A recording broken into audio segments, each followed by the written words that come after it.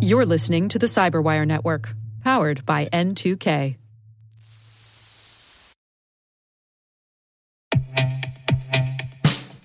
And now, a message from Cyberbit. Mastering cybersecurity is like mastering a sport. You build muscle memory through rigorous practice, then you train as a team to foster cohesion while operating under pressure. Like athletes, cybersecurity professionals thrive on hands-on simulation. But traditional courses, certifications, and open-source labs won't build you a winning team. You need Cyberbit. Cyberbit offers a hyper-realistic simulation environment for your SOC, IR, and C-suite to refine your skills, all using the market-leading SIMs, EDRs, firewalls, and WAFs they use every day. Cyberbit is offering Cyberwire listeners a free live-fire exercise. Sign up your team now at cyberbit.com/cyberwire.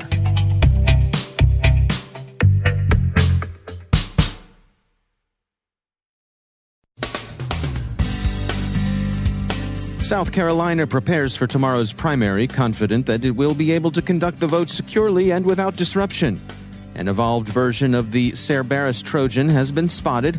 Bots are making fraudulent appeals for brushfire aid to the Australian Red Cross. The FCC is preparing to fine 4 major wireless carriers for mishandling user geolocation data. Proposed changes to FISA surveillance in the U.S. and a farewell to RSAC 2020.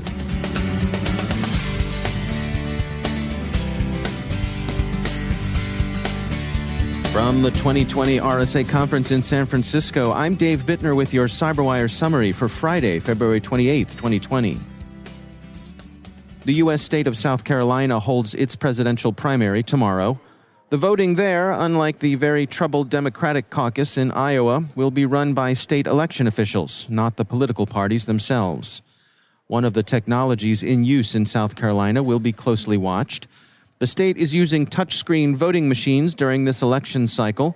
The machines do produce a paper ballot, but some observers have expressed concern that those ballots will prove less reliable than a traditional hand-marked paper ballot. Machines, the fear runs, are susceptible to hacking or sabotage in ways that pen and paper are not. The Washington Post summarizes security measures in place for tomorrow's voting. State and county officials have been training to manage election cyber risks for 2 years. Paper ballots are available as a backup should problems arise with the new touchscreen voting machines. Both the State Election Commission and the state's Democratic Party are monitoring social media for disinformation. Only the Democrats will be holding a primary. The South Carolina Democrats also have lawyers standing by in 3 cities, ready to respond quickly to reports of either disinformation or voter suppression. And finally, the party has a room full of millennials, social media jockeys, who will presumably take care of counter-messaging against misinformation. Transparency is tough enough without even attempting fact-checking or counter-messaging. Facebook, the New York Times reports, is having trouble keeping up with presidential candidate Mike Bloomberg's meme troupe. Mr. Bloomberg's campaign has paid influencers to post content favorable to them.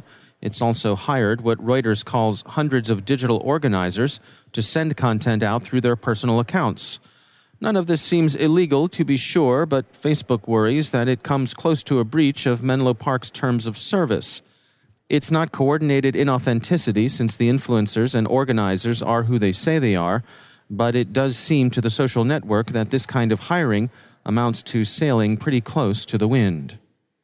Some of the memes are amusing in a self-deprecating way, with the occasional intrusions of leet-speak like LFMAO, mixed with suggestions that Mr. Bloomberg means well but doesn't quite get it, like addressing a message to Mrs. Dow Jones. Business Insider has a good sample if you're curious.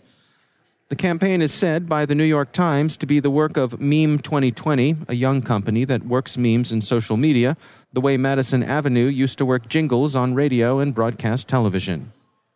Threat Fabric research indicates that an evolved version of the Cerberus Android banking Trojan can now steal Google two-factor authentication codes. And Cerberus is now also a rat with serious remote access functionality. Threat Fabric thinks that the new Cerberus is in a testing phase, but it can be expected to move into widespread uses soon. The Australian Red Cross is being flooded with bot-driven fraudulent requests for brushfire aid, SBS News reports. The staff is able to weed out the bogus cries for help, but it's time-consuming and wastes resources, working harm and doing nobody, not even the criminal bot masters, any good. Reuters says that the U.S. FCC is preparing to fine 4 major mobile carriers, AT&T, Verizon, Sprint, and T-Mobile US, a total of $200 million for improperly disclosing real-time consumer location data. In May 2018, the FCC began investigating reports that a flawed website could enable mobile phone users to be geolocated. That inquiry subsequently expanded to cover other ways in which third parties were using customer location data. U.S. Senator Rand Paul, Republican of Kentucky, tells the Wall Street Journal his proposal to rein in FISA has White House support. The Foreign Intelligence Surveillance Act, signed by President Carter in 1978, established a FISA court to oversee requests for surveillance of U.S. citizens for counterintelligence or national security reasons. Senator Paul's proposed amendment would require the government to obtain warrants for such surveillance from ordinary federal courts, as they do now in all other cases. RSAC 2020 wraps up today, and we'll close our coverage of the event with this podcast. We're still coming to you from San Francisco, that city by the other bay. Some final thoughts on the conference. It seemed to our people on the floor that the companies who attended this year's conference found the traffic a bit lighter than in some previous years, but that they found the conversations they had with visitors to their booths noticeably more productive. There were, one exhibitor remarked, fewer swag baggers, and we're proud to say that our decision to leave certain members of our editorial staff back in Baltimore contributed to this positive winnowing. But there were many people who proved to be quality leads. So, in general, apparently a satisfying conference. Thanks to all who visited us on Broadcast Alley. Don't be strangers. It was great meeting you all. I hope to see you all again soon.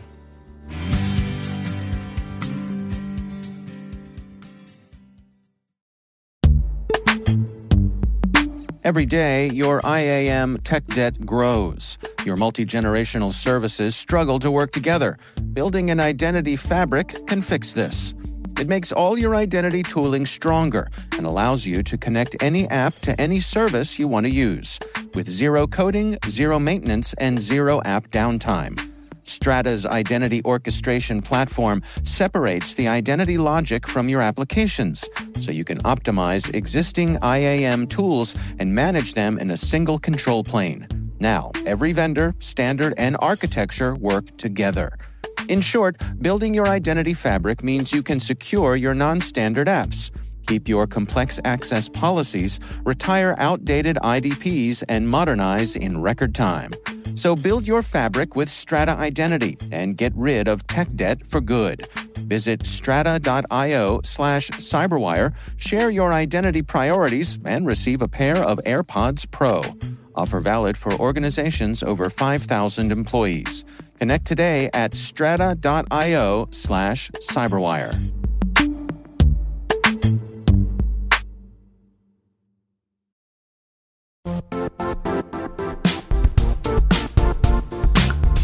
The IT world used to be simpler. You only had to secure and manage environments that you controlled. Then came new technologies and new ways to work. Now, employees, apps, and networks are everywhere. This means poor visibility, security gaps, and added risk. That's why Cloudflare created the first-ever connectivity cloud. Visit cloudflare.com to protect your business everywhere you do business.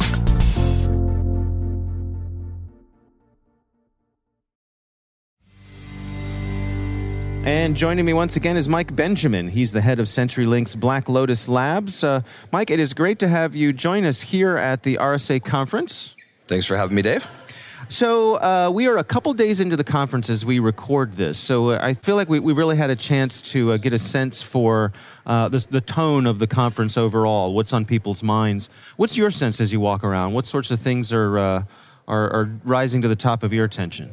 You know, I thought it was interesting this year. I walked the floor last year and I left feeling that everybody needed to say the words AI in every booth and conversation. And there's still some token AI use here and there. Yeah. But I think it's calmed down a little. People are maturing into understanding how to use statistics in their work and not trying to sell as much maybe snake oil with some of their capabilities. But overall, industry maturing, I think, is probably the biggest take home I would take this year. How do you think that manifests itself in terms of the maturity? Are we seeing, it strikes me that there's no shortage of startups, and I would imagine with maturing comes consolidation. Maybe we lose a little bit of, like you say, some of that breathlessness with the hype with some of the technologies. What does that mean to you? Well, one thing I find is that once people get informed on a topic, they know how to ask questions. They actually can ascertain whether something's good or bad. And, the "I can prevent any malware on Earth" statement persisted quite a few years ago. And that went away pretty fast too, right? As people learned, that's not possible. Explain to me what you're actually doing that's different. And people can ascertain for themselves whether they should go forward with the technology, whether they should adopt a new trend, and where it fits into their, defense in depth strategy as a buyer. Mm-hmm. What sort of messaging are you all putting out from CenturyLink? What are some of the things you're sharing this year? Well, there's a few things we focus on. Obviously, we're a massive telecommunications company, and so we have an opportunity to make security simple for our customers. So if you'd like to block a threat, we already are carrying for those customers their traffic. We really have an opportunity to block things, filter things, and so simplicity. And then the visibility that we get from our networks, that's what we're looking at Blacklist Labs. When I'm on the show, we're talking about the threats we're able to glean from that knowledge. And so can we make it simple while still blocking with the knowledge we have from an advanced threat basis? Is there anything as you walk around that you feel isn't getting the attention it deserves? Well, it's sad to say, but it's the simple blocking and tackling and risk understanding, the GRC basics that every company here has to worry about. There's not enough booths really just helping them with the basics of running their program. A lot of it tends to be whiz-bang technology rather than focused on, here's what it takes to run a security program and how can we actually help you with it. We as an industry do tend to get really excited about those advanced actors and those advanced malwares. And I'm guilty of it too. I love those topics. They're really fun to learn about. Mm-hmm. But at the end of the day, your average CISO really needs to run a program, and that's what the industry needs to help them with. What do you get out of a conference like this for yourself attending from an educational point of view, from your own personal enrichment? What do you go home with? That's a great question. I'm going to give away my secret here, so apologies as I do it. I walk to the smallest booths possible, mm-hmm. and I go have conversations. They tend to be staffed by the people who actually built the technology or really ingrained in how they're helping their customers. There's some great ideas that come out of those companies. There's some great conversations to be had. You tend to get the pulse of what new ideas are coming out of the fringe vendors, the fringe folks. And then I really enjoy seeing all the folks that I work with in person, right? We as a security community, we definitely adopt the technology. We're all in way too many Slack channels and Keybase and Signal messaging. It's good to shake a hand and see the people that you work with and build those relationships, because at the end of the day, we all have to work together to raise the cost of how actors are being successful if we're going to have a chance stopping them. Yeah. All right. Mike Benjamin, thanks for joining us. Thanks, Dave.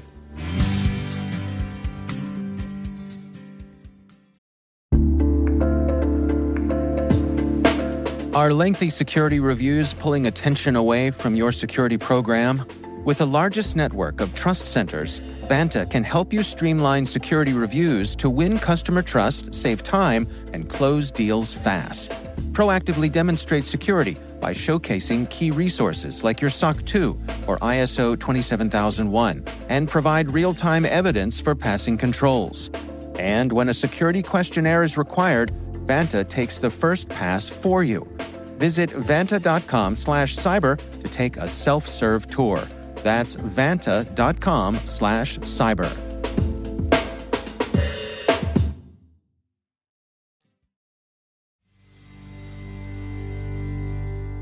RSAC 2020 wraps up this year with magicians Penn and Teller joining RSA Program Committee Chair Hugh Thompson and Carnegie Mellon's Lori Craner on stage to share their insights into human behavior and security fallibility. I caught up with Penn and Teller before the show.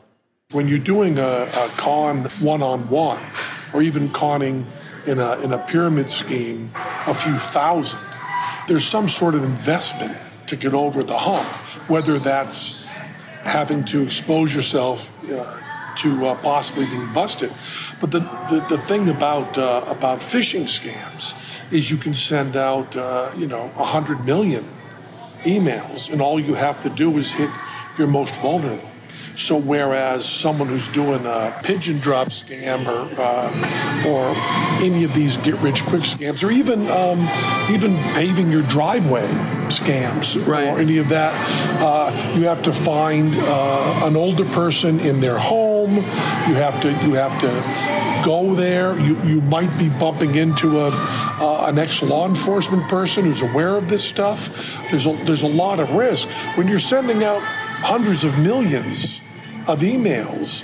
You don't need to get close to 1/100% to be able to hit. So you can dumb them down tremendously to protect yourself. You don't want to get someone on the hook who is at all savvy. Right. So the difference in numbers changes the whole con thing. Although it does come down to, and you don't want to overstate this because you end up blaming the victim for the crime, which is always a mistake. Right. But it does come down to something for nothing. And you have to be very careful of that. You're not going to be offered the deal that's something for nothing. And it's very hard to remember that because it's very seductive. But once again, I don't want to get close to blaming the victim for the crime. We do that so easily in scams, going, oh, these people that fall for this are stupid, or these people. I mean, it's a small step from there to, she shouldn't have been dressed like that walking on the street. It's a small step to that, and it's deeply, deeply immoral. Yeah. Do you feel as though with the perspective that you have, the knowledge that you have, like I'm imagining if you're walking down the street and you see someone doing a shell game, what the mechanisms that are going on, you can watch that from a different point of view than me. But no, because that's part of the lie. When David Mamet writes about scams, it's always this kind of beautiful interplay that shows basic human needs and desires. That's not what's going on in Three Card Monte. If Teller and I were to go up and know every single move and be able to see the move, which we couldn't do anyway, but let's postulate that we could see the move and therefore be able to make the bet and stop them from doing the turnover and stop all of that. There are 6 people working that scam, and they will pull you in the back alley, beat you up, and take your money. I see. It is not someone outsmarting you at a game. It is somebody who is a thug, a bully, a violent person operating outside of the trust of society who will hit you. So if you were able to say, that's where the queen is, hold the person's hand back, turn over the queen, show that to them triumphantly, they are not going to go, jolly good, well played, here's our money. Right. They're not going to say that. So we can't pretend that people, and there's even that romance that goes on in phishing scams. Right. Here's how smart they were to throw a thumb drive in the parking lot that someone picked up and checked it out. The people that decide to do that are operating outside of our rules. So if you were to outsmart them, they will beat you up. But is it fair to dismiss what might be a certain level of craft?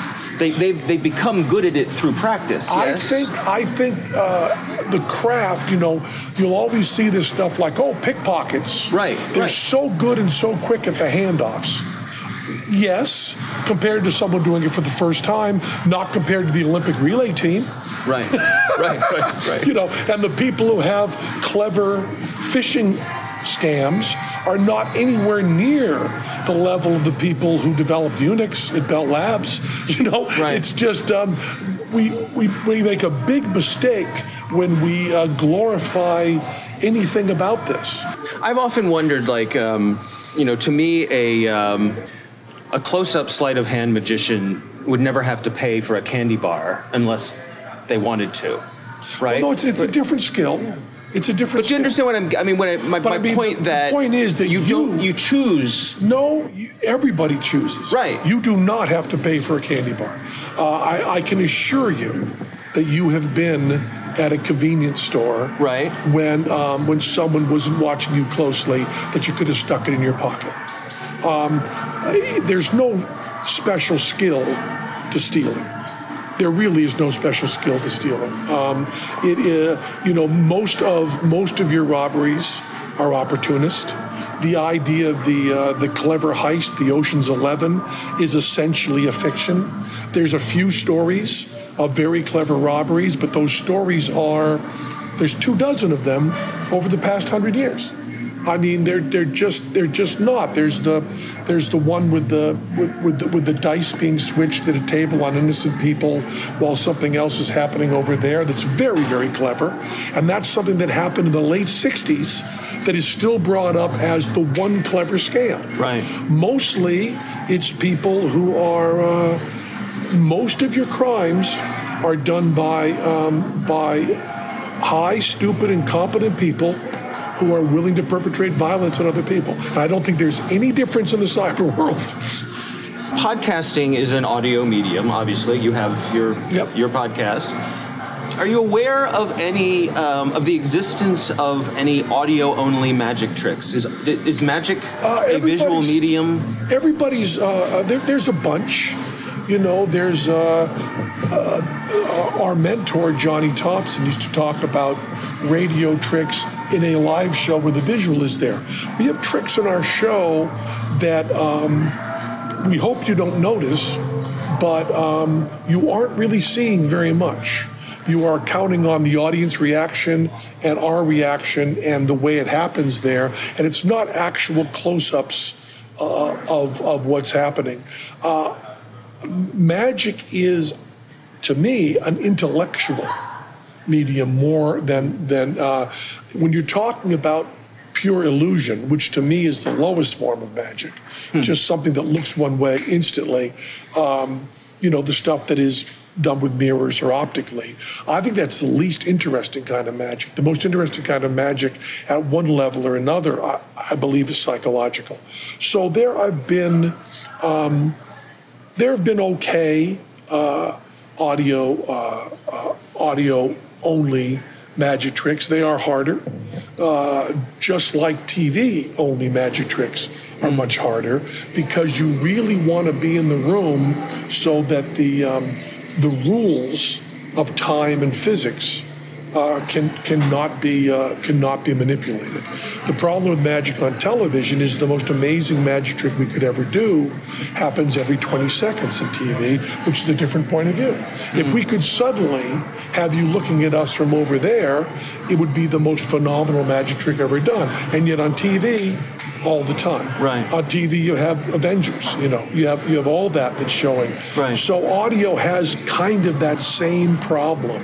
If we do a trick right here for people that you know and you understand that they are being honest and they are sincerely shocked, that's very different than someone you don't know in audio. So I would say that it's not so much the difference between sound and light as is the difference between immediacy and real in the room.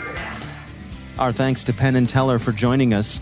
We'll have a longer version of this interview on an upcoming episode of our Hacking Humans podcast, so be sure to check that out and subscribe. Special thanks to CyberWire producer Jennifer Iben for coordinating our interview with Penn and Teller.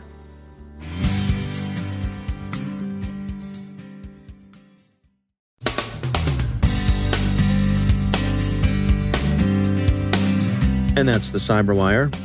For links to all of today's stories, check out our daily briefing at thecyberwire.com. And for professionals and cybersecurity leaders who want to stay abreast of this rapidly evolving field, sign up for CyberWire Pro. It'll save you time and keep you informed. Listen for us on your Alexa smart speaker, too. The CyberWire podcast is proudly produced in Maryland out of the startup studios of Data Tribe, where they're co-building the next generation of cybersecurity teams and technologies. Our amazing CyberWire team is Elliot Peltzman, Puru Prakash, Stefan Vaziri, Kelsey Bond, Tim Nodar, Joe Kerrigan, Carol Terrio, Ben Yellen, Nick Valecki, Gina Johnson, Bennett Moe, Chris Russell, John Petrick, Jennifer Iben, Rick Howard, Peter Kilpie, and I'm Dave Bittner. Thanks for listening. We'll see you back here tomorrow.